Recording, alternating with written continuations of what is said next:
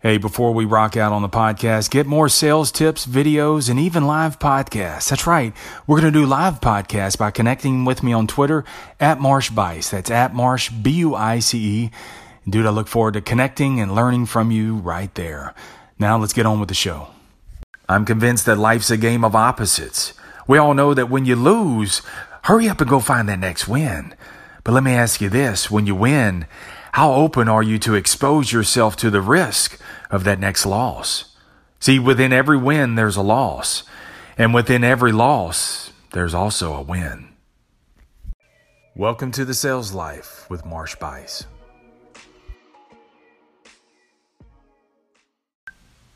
Ever talk to the guy who won something like years ago and he can't seem to let it go? I mean, the victory, man, the mountaintop, the king of the world moment was like 5, 10, hell, 2 decades ago. Yet he's like Uncle Rico from Napoleon Dynamite, one of my favorite movies, where he just can't seem to let it go. Uncle Rico he's the character where he's 40 years old but still swears he can throw a football over a mountain. He's done nothing memorable since. And then you got the other guy, man, the one who lost big time loss. Crushed him. He never recovered from the loss. He couldn't shake it. He couldn't seem to find that next win. Truth is, he couldn't find the win because he never let go of the loss. Because how soon till your next win depends on how long that you're willing to hold on to that loss. I'm convinced, man, that life's a game of opposites. Sales is too, for that matter. Where life changes its tone. It goes from, oh God, to, oh God. When you lose, man. When you lose, we all know that. When you lose, you gotta find that next win. Get on in there and get back in and find your next win. But here's the twist, man. When you win, how open are you to finding that loss? See, when you win, you do what we all do. We all wanna find that next win. We chase that next win, right? But if all you're doing is you're looking for that win, you begin to shield yourself off from the risk. You're only looking for the sure thing, man. You start playing it safe. You begin to take the easy road, man. You play only safe bets only. You take the easy accounts. You try to cherry pick the easy customers, the ones that give you no resistance. And the crazy thing is, in an effort to only win, you actually start attracting more loss. Then you start scratching your head. You sniff side to side. You start smelling your armpits thinking, man, what's going on? Am I musty or something? What is it? You cup your hand, you blow into your cupped hand, make sure your breath ain't tart. Then you begin to talk negatively. Then you start blaming. And eventually you quit. So here's what I want you to do, man. When you win, find the loss. No, I know that's not the result that you want. But the question is, are you open to it? See, if you subject yourself to the loss, if you're just wide open to it, man, then you keep yourself open to the risk. You say, bring on hard, man.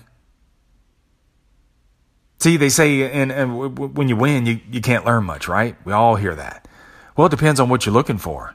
Because if all you're looking for is that pat on the back, oh, I did a good job on that one. If all you're doing, man, is patting yourself on the back, then no, you're not going to find much in a win. But the key is, can you find the loss right there in the win?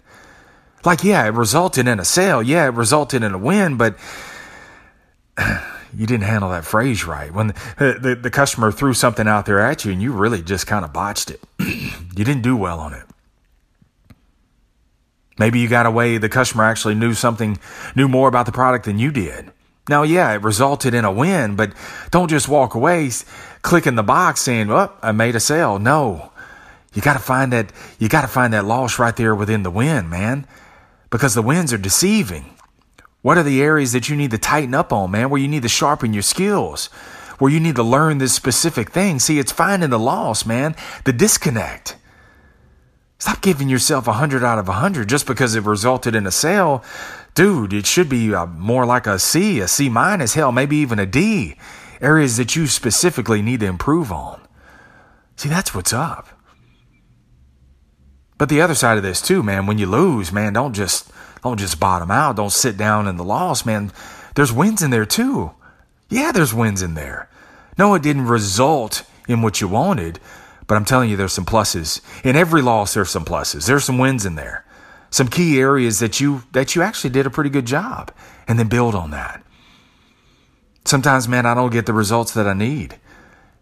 Sometimes I botch situations, or I'm presenting something and the customer's body language is saying, hell no, I'm not doing anything that you're just saying. And then they agree to it, and you're like, whoa, okay.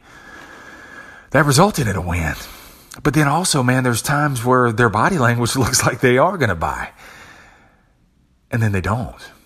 Or other times we're just jacked up from the time it comes in. From the time they roll in, the body language ain't there, the vibe ain't right, and it didn't result in a maximum opportunity. But still, what I do is no, it didn't result in it. Yes, it was a loss statistically. Okay. It wasn't I didn't maximize the gross profit. I didn't maximize the opportunity, but then also I find the wins right there in the losses, where the customer objected to, something specific. Like for me, they objected to an interest rate, but you know what? You handled that question pretty smoothly. Or the customer came back there and they said, oh, that's not what they quoted me. I'm out of here. All of a sudden they jump up. And you stay calm. You walked them back through. You sat them back down. You end up making the sale. See, there's some key areas in there that no, it didn't result in maximum gross profit, but you actually did pretty good in that situation. See, it was a loss in some ways, but also there's some wins in there too. That's the key areas, man. You got to be dyslexic in all that you do.